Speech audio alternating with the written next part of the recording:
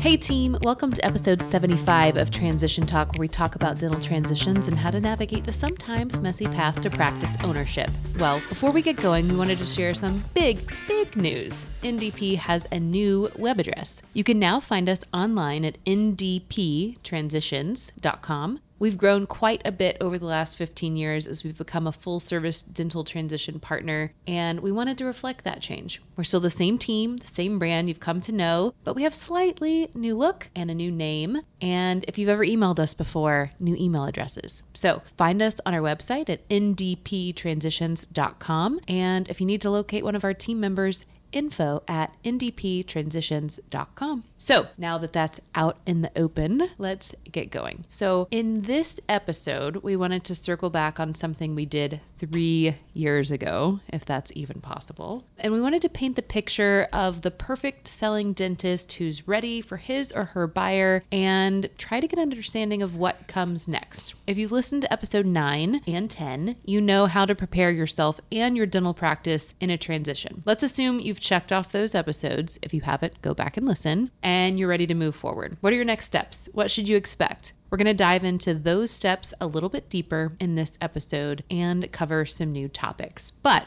before we do that, Mr. Loretto. Hey, girl. Hello. How are you? So you're saying that you and Joellen are not happy with the dental placement name any longer since we haven't placed dental associates in, I don't know, a dozen years? Is that what you're saying? Yeah. So I'm thinking that maybe I loved the name. It actually has been really hard to not say it and not type it, but I feel like we're kind of, it's the same, We've right? evolved. We've kind of just been going by NDP for a while now. I know. So now we don't have to explain that we don't actually place people anymore. Well, we're so much more. We are so much more. We're a transition now. company. The name should reflect what you do. Exactly. Yes. Exactly. Yes. So always remember where it came from. So anything new as we round out summer and enter fall, which is really just summer part 4 in Texas? Well, empty nester as of this weekend. So yeah, it is fun times. I used to think when I was in my 20s, the 30s look cool. Your 30s, like this is the greatest age. 40s, but then you're in kid phase, and it's like, oh my God,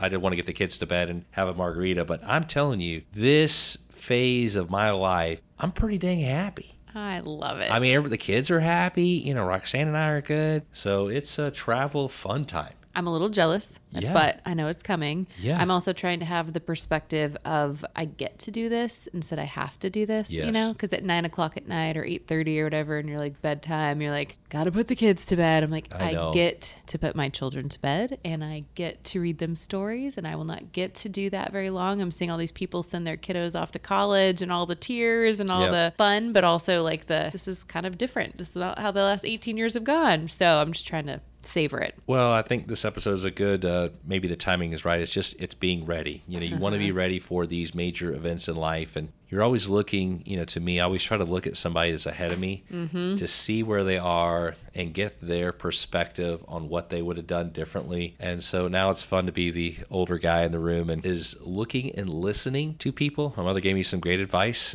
Don't give advice to someone unless they ask. Oh, man, that's some good stuff. I mean, on a personal level, I guess on a podcast level, you're just giving general advice to the public. Yep. We're not listening here.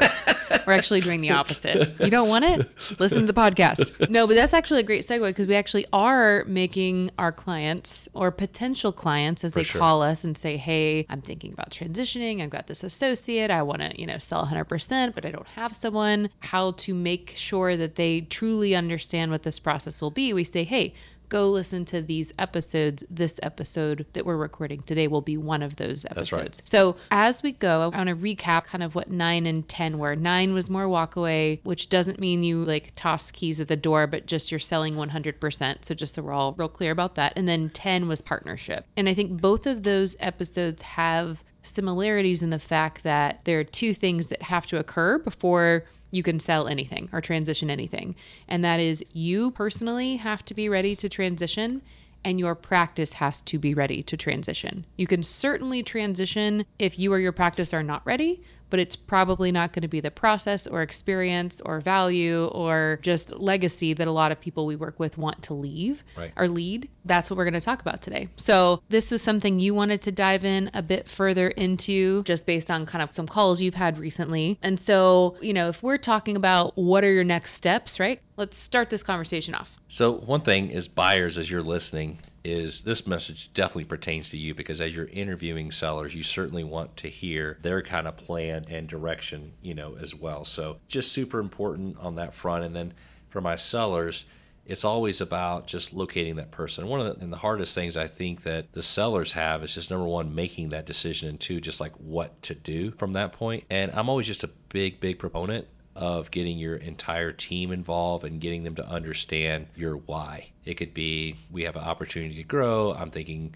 at some point I got to retire. We need to be able to transition our patients to someone. Just get them involved in the process and get them to understand, making sure you understand what your kind of financial outcome with this kind of option is, to sell 100% or the associate, or it's a partner thing. And then once you have I would call it a concrete plan there, then getting even your team to be involved and to do some of the interviews. So I think that first step is just identifying the need and then actually taking some action items to finding that person and getting your team around it from a support standpoint. Yeah, and I think some of these things can be done in advance, because you may know when you're ready, but you may not know when you're going to meet the person that is the potential buyer, right? And we'll get into kind of rural versus urban, but if you don't live in an urban kind of competitive market, you may have to search long and hard for the person who ultimately transitions into your practice, or they may just kind of fall in your lap when you're not expecting them, right? So like as you approach that final transition age, or that you start seeing whatever goal you have mapped out, I think the more you can think about these pieces, the better prepared you will be whenever that person comes into your world, that you can kind of take action and like know what your plan is, versus being like, oh, this person's here,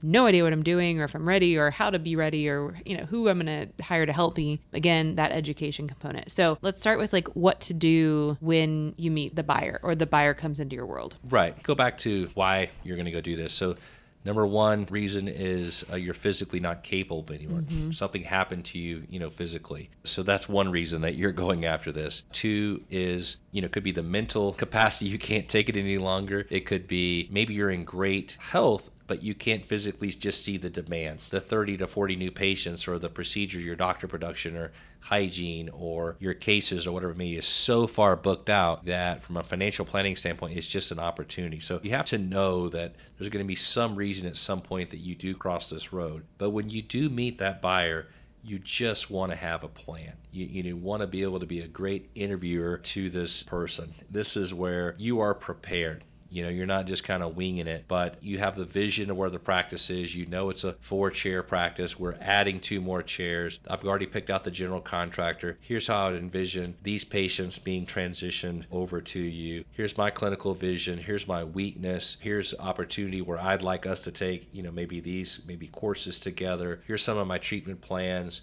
Here's my case acceptance. Philosophically, this is where we're at. If there's a building like giant project, we're going to have to actually go build a building, not just adding ops, be able to share that. Technology changes. Like, we really want to think about where the practice is currently and where it's going. And that way you can interview this person to make sure they align. And so you can kind of share your story with them so that they can see it, get excited about it, and then once they have kind of passed that test, then of course we want them in some really deep interviews with perhaps your consulting team, a transition team, certainly with your team.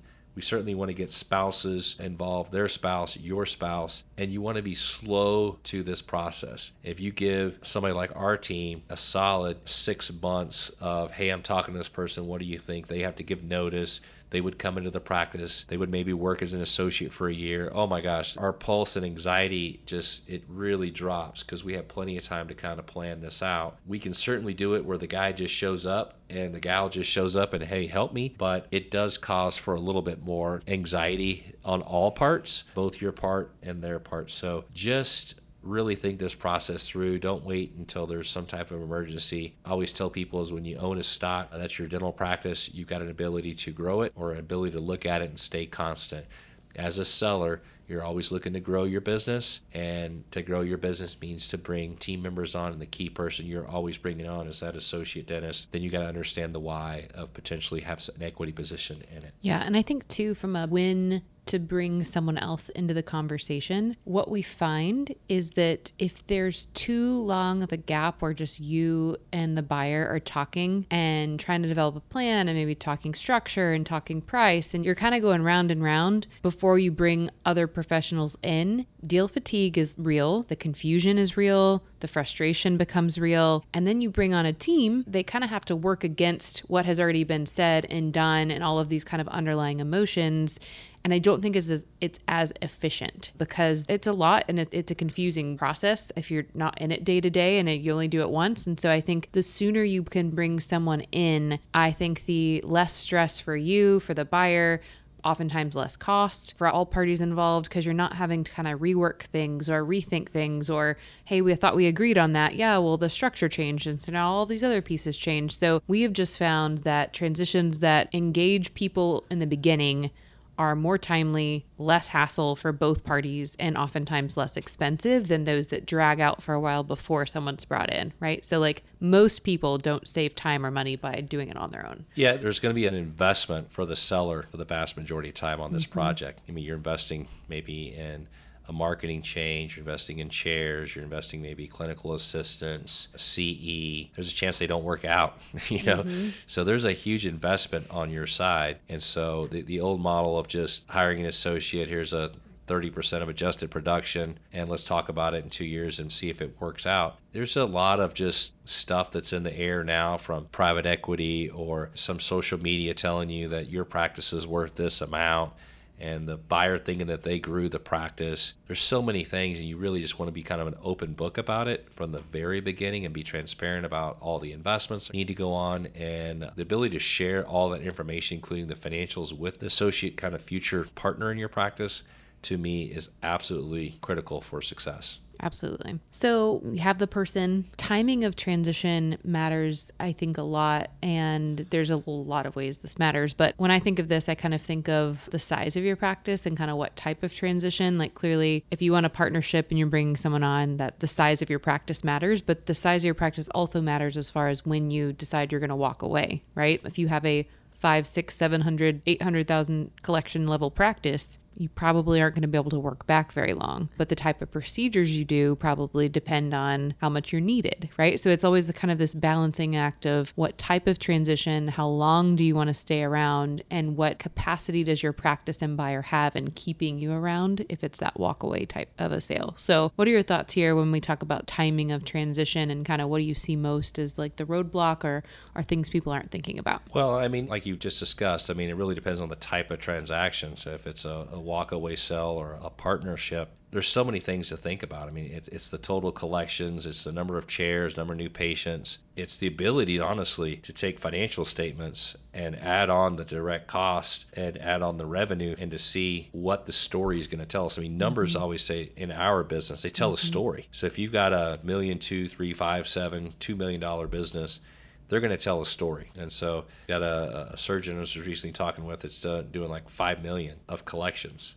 5 million by himself. You know, that tells me a story. He's very busy.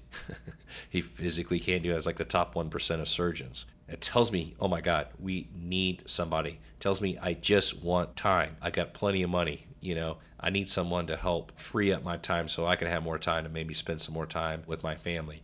If it's a 500 or 600 or $1 million practice, those numbers will tell me stories as well, both from a buyer perspective and a seller perspective. The number of chairs that you have, so that it starts to tell us. So if you have the space, you've got the patient flow, your financial plan is set, procedures, doctor procedures are that far booked out and you physically can't do anymore as a seller, these are all the indicators that are telling me that yes, you are ready for somebody. Now it's just about that plan. And I always reverse that to say, buyers, that's exactly who you're looking for when you're doing this very strategic meeting, when you're meeting the sellers, is you're literally looking for those answers to be, I have the space, I have the production, I have new patient flow, I'm in a good financial situation, I have a plan, okay? These are all the cues that would get you very excited about how do I proceed in this relationship, because that's exactly what you as the buyer want to hear. And for a seller, this is a recruiting process. You should not just be interviewing one candidate. You should be interviewing multiple candidates, you and your team should, so that when you do find that right one with the right answers, then you've got a better pool and can hopefully eliminate, a disaster if it didn't work out, which you got to prepare yourself. This can happen, especially if you don't do a good job on the front end. Yep, absolutely. And then the big one here, which always kind of derails the timing if we don't think about it beforehand, is the financial plan, right, of the seller. So whether you want to or not, sometimes your financial plan dictates your ability to transition. And so how far in advance should they be thinking about this? Kind of what do you advise from that perspective, just from your Keen Waters? Well, it's most important from a financial planning standpoint if you're selling outright. Mm-hmm. So if you've got a $1 million practice and it nets $400,000, you're selling outright. I mean, you've got to tell me, hey, Charles, I've got several million in the bank, financially set, I'm debt free, I've got enough assets to send me a check. This is a bonus, the fact that I'm selling this practice.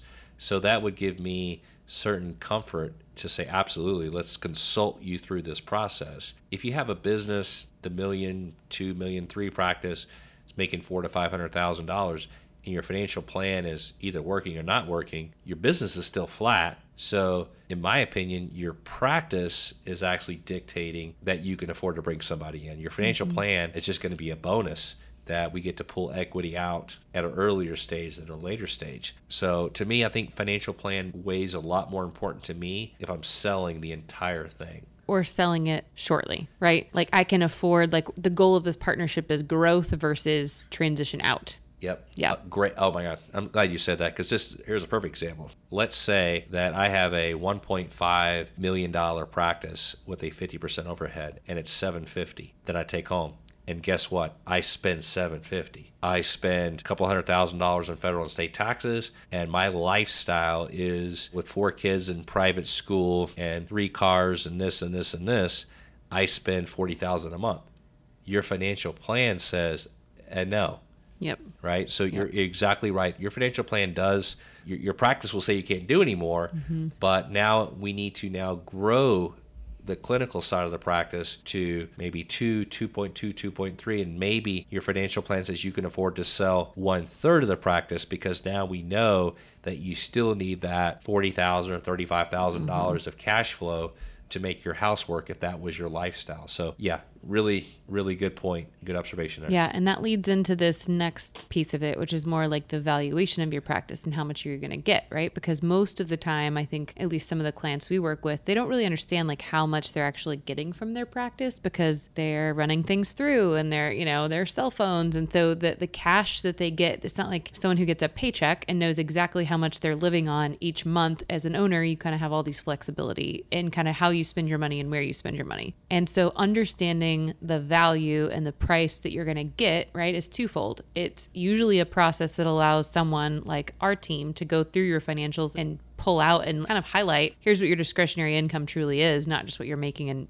wages. And then 2, here's what you could get for your practice, which then goes into what you were saying of like, okay, well then you're going to get a lump sum of X if you sell 50 or 25 or 33%. And then here's what you'll be left with, right? And here's kind of how the money will be split after. Or here's what 100% of your practice is worth. And now will that be enough to kind of fulfill whatever your obligations are moving forward? So I think that the valuation piece is what a lot of people focus on at first, which is good and common. I just always kind of want to make the distinction for formal valuation versus kind of what is your practice worth, or what is the value of your practice, right? It might sound like I'm saying the exact same thing, but the distinction there is a formal valuation of your practice is a process where you come and hire someone like NDP to actually give you a report that has a number on it. And that number is the value of your practice based on the methodology and standards, okay? That is it. The next piece of it is more of a seller consulting focus, which says, hey, here's what the market price of your practice is, or the value of your practice is in the market. Right? And so the distinction there is what your practice is worth, or what the value is what someone's willing to pay for it, right? And sometimes the market does demand something higher than what a formal valuation will say. I would say a lot of the time, those things are the same price, right? Those are the same thing. Ortho is a great example, right? We've both dealt and had clients where there's been, a practice that's sold for 110%, right? A practice probably wouldn't value like that from a formal perspective at that level, but they've sold for that. And the buyer and seller and the transition terms and the uniqueness of that opportunity and their individual circumstances made that work, right? And that was the value of that practice. And so understanding, one, how do I want to find out my number? But then two, I think just basic level understanding what that number is a very kind of first step in this process of wanting to transition. Well, this past week I went to Gorp and I got to hang out with the lovely Dawn Whitehurst, who does our valuation. She leads our valuation team. And so, when you travel with the old Loretto, you're going to have a good glass of wine. And so we get to talking, get a little chatting, get a little what's on your mind, what stresses do you have? And she was just telling me about some of the really complicated valuations that she's leading. I think she'll do 60 plus this year. And they're complicated. And I quickly, during dinner, I looked at her and I said, give me a second. And I sent Joellen a message. I was like, new podcast. And so we've got, our next podcast is going to be on just the complexity of the transition. So first, let me just say that. Number one, the valuation process is extremely complicated. There's so many different nuances that will cause it to be a certain thing. So I'm just going to tease you for a second there. Tune in next month to the valuation episode. So number one is it's getting complicated. Number two, alluded to earlier, is my $1 million, $1.5 million practice. I'm making $700,000. Christy, you come into my practice, we grow it, we're doing 2-4. Now it nets, I don't know, half of that, 1-2, maybe I'm selling 40% of you. So I'm still making my $700,000 I was making before, something like that. Okay. But the financial plan and the benefit of doing this process and bringing Christy into the practice, I get to grow it. I get to hopefully become more profitable, and then I get to value it, and I get to bring her in, share some of the work. I get more time, hopefully, get to focus on the cases I want to do, and I get to pull the equity out, and it impacts my financial plan. Okay, so this is your why. This is the story that you and your spouse need to understand, your financial planners, your practice transition, your accountant. This is what your why is, and this is how you're setting up to your team of why we're going to do this. Then now you have a why to your buyer. I mean, it's the whole title of this episode is just be prepared. Be able to see your vision of how this is going to play out, and you're a better person to partner with, quite honestly. Yep. And it allows you, that process allows you to understand like your financials. It allows cleaner tax returns and accounting and just understanding your practice at a level that we've had many, many clients who have said, hey, going through this process and like answering all your questions helped me understand business more, find things that were misclassified, understand this whole process, which then again, like you just said, allows you to be a better seller and a better partner and allows you to kind of be set up for that transition, whether in whole or in part. So I think the valuation process and pricing, I think that's first in everyone's mind because they want to know the number. But I think it's also critical for all of these other pieces and helps you just be better prepared to enter that process with like good expectations and a good understanding of what you're offering someone. Yeah. So, okay, expectations by specialty and by location. Let's kind of talk about these together and give me your thoughts kind of there because we have sellers that kind of come to us with various pieces of knowledge from kind of the old internet. So let's talk about that. Well, I think just some general rules that, if all the specialties, GP practices, if they were all the same, call it $1 million practice, and let's say it had a 55% overhead and it was in relatively good condition as far as equipment, nothing really kind of stood out. It doesn't have to be all brand new, but let's just say within the last 8 years or so, this stuff's been kind of updated and finished out. And I would say a general statement is probably, you probably have a valuation somewhere in the 80% of collections. The $1 million practice is probably there. Are there exceptions? Absolutely. Maybe a little bit better overhead. Could be an orthodontic practice that, is basically saying, well, private equity's offering this. This is what I want to do. This is how it's going to work. Sometimes you have to know if you're in the driver's seat or in the passenger seat. And certain, I believe, specialists, I think, are more, from a buyer's perspective, a little bit more in that driver's seat. So you just have to know that. So you may see a surgeon, the ability to request a valuation before they get there, or at least some type of component that at least real expectations about, hey, based on this overhead, based on this situation, we would think that the practice value would come at this level. I guess I put it back to you, Christy. When you think about the valuations that you've done, you've literally done hundreds at this point. What are the hard conversations that you've had to have for any practices that kind of became the hard conversation is telling a buyer that the value is higher, right? Well, yeah. I mean, or that the seller, that it's lower, right? Than they expect it to be. Okay. 100%. So I got to tell this story. So GP practice in Florida has a 45% hygiene practice. So very hygiene driven. Yep. And like a $3 million practice, and the overall overhead is like 40%. So the valuation on a $3 million practice came in at $3 million. So if you would poll a bunch of dentists in a room and say, would you pay 100% of a GP practice in Florida? Yeah, the answer is no. Nope. But if you look at the amount of dentistry that those doctors are doing, the clinical dentistry, and then the fact that they're checking hygiene and the profit that they're making, are you willing to buy in, yes or no? And I guarantee you, when you look at the financial statements and, all you're going to do is $50,000 clinical, you're going to check these hygienists, you're going to make that. I get that it's going to be more expensive than the rest, but that is a no-brainer for me. Yep. So there are circumstances like that. Yep. And there's ortho practices that here they should be getting the higher upper end of every extreme, but they've got no contract receivable because all their patients are fully prepaid, or they've got patients that have been in treatment a long time and still have a lot of treatment to go and are fully paid. And so that's sometimes a hard conversation too, to say like, you've gotten all that benefit, and the new person coming in, not in a partnership situation, but in a walkaway situation, new person coming in isn't going to get any of that money, and they still have all these patients they have to care for, right? And so those are hard conversations too, because we're battling what we've heard from private equity and DSO and from, the AAO or whatever specialty, right? Perio is really hard to find a buyer, right? So like understanding that like your specialty is going to depend on how quickly maybe you find someone, if you aren't lucky enough to have that person in your realm already, how much production they can do.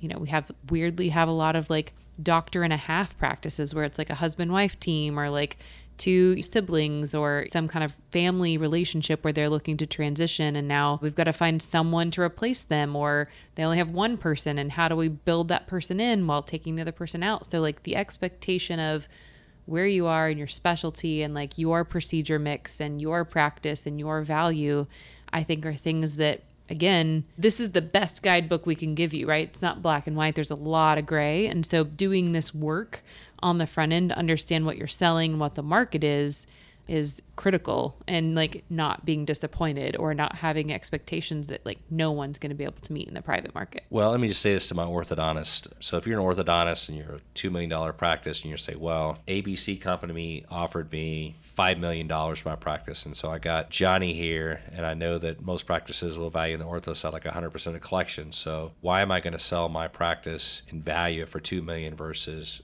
$4 to $5 million? Okay. Well, private equity is completely different than selling to Johnny. Okay. Because if you're going to partner with Johnny or sell 100% of Johnny, you can walk away. So if you sell 100% to a private buyer, you are out. You can literally say, bye-bye, give me my $2 million and walk away. If you sell it to a private equity group, they are going to require you that you are going to stay for X number of years, and now you're going to be at a pay cut. So those two scenarios could not be more opposite. So you can't bring that into the equation and say, well, this happened, so I want this. It's just not how it works. And so we do a really good job of just making sure we're setting expectations, both with our seller, and even if our buyer is approached by the seller and says, hey, you want to sell a practice, but private equity said this, they want me to pay this. It's just two different offers, because one has a major contingency equity position that you're not going to get 100% of your money out of it. They're just completely different. So you don't even start and go down that road to make that comparison. Yep, 100%. Next piece, I feel like we've talked about this a few times. Episode 56 and 69 and 27 all kind of handle this. But let's say you've kind of done this work and it's time to do that transition, or maybe it's not, but maybe it's coming. The team and the people that you call on and hire and engage to help you through this process is critical, I think, in the success. They're absolutely, I can count on one hand the number of transitions we've had or kind of been involved in where they're like, you know what, I think we can work this out ourselves, that have gone and worked. But the others, this is, again, something you will do one time in your life, and it's complex, and there's two humans, and we've said that a lot too. you have to be the leader, and you are expected to be the leader of this process as the seller. And so who you hire and who you have on your team to help you do all of these things, either before you're ready or when it's time to actually like put the ball into motion, can make a big impact on the success of the transition. So, I mean, that is legal, real estate, your accountant, your tax, preparer, your pension administrator, like who are your vendors, like understanding what kind of contracts you have, how do those transfer, what are their benefits in transition, your transition team, right? Like who's going to value the practice, who's going to lead the charge. In episode 56, we say, be the leader. Like you are in charge of this and your team represents you, right? And so you tell your team what to do and your team is a representation on you. And if your team doesn't know what they're doing, the buyer and the buyer's team are going to know that and they're going to probably call you out on it. And so do the research you need to do to hire the right people and know that it's an investment in the success of that transition. Yeah, I mean, so sellers, how we work with buyers is when they bring us a deal, and maybe it's an evaluation because it was through a broker. And we look at it, well, at least with a broker, and if it's going to be 100% sale, I know that at least the broker has a huge financial incentive. They've probably done this before, who the broker is. I feel pretty good about my buyer getting through the process. It's going to be a partnership. Man, I get super big pause. I'm like, who's leading the charge? What group is taking them through this process? Or if it's not a broker where it's just the seller, it's like, well, I met the seller and I did a mail campaign. We started talking and he wants to sell or she wants to sell to me. And I'm like, okay, well, who's leading the way? Well, I think he or she's going to rely on their accountant. What? Have they done this before? I mean, tell me they have bought and sold 5 practices and they have the attorney and everything's lined up. Perfect. I've got a little bit less anxiety, but to think that the seller is just going to one-off, just be able to do everything and just Christy just got through saying, it's very complicated and it's very tedious and time consuming. And so you really have to, it's like building a house. You've got to have the GC that it really knows what they're doing to orchestrate the plumber. The plumber has the equipment, what days they're coming in. And it's just a beautiful orchestrated event to pull off the amazing house that gets, you've got lending that's coming in. Are you ready here? You ready here? I mean, it's just, you got to have a plan. That's a really good, I would say, challenge to you sellers. Do you have a GC that's running your show? Are you going to run it yourself? No problem. Just prove to us that you've done that project before. Yeah. In that same analogy, like you have to communicate with your GC, right? Like, do you want a modern aesthetic? Do you want traditional? Do you want tile? Do you want wood floors? You know what I mean? Like you are still the leader. You are hiring someone and you are communicating with that person to tell them what kind of transition and what your goals are. If you can't communicate what your goals are and what your needs are based on all of these other things we've talked about throughout the earlier episode, your GC is not going to be able to do and build the house that you want built. And so like that communication and your clear head and clear expectations and kind of clear goals way back to, are you ready? And is your practice ready? Are the critical components there? So 100%. Through that GC analogy, it seems like everybody I know is like buying, building, fixing up something. It's such a ridiculous process. Let's talk about that kitchen reno on our next intro. Okay, so before we sign off, know, as we've just said, there are going to be obstacles, right? There are going to be hurdles you're going to have to cross, but there's also going to be a lot of reward. And with the proper preparation and guidance, you'll be able to put yourself in a favorable position to tackle those and to reap that benefit of transition. So that is all we have for today. Thank you for joining us on episode 75 of Transition Talk. And as always, make sure to share the transition love with those who may not know of us yet. And of course, subscribe to Transition Talk wherever you listen to your podcast. Until next time, folks. Thanks, team.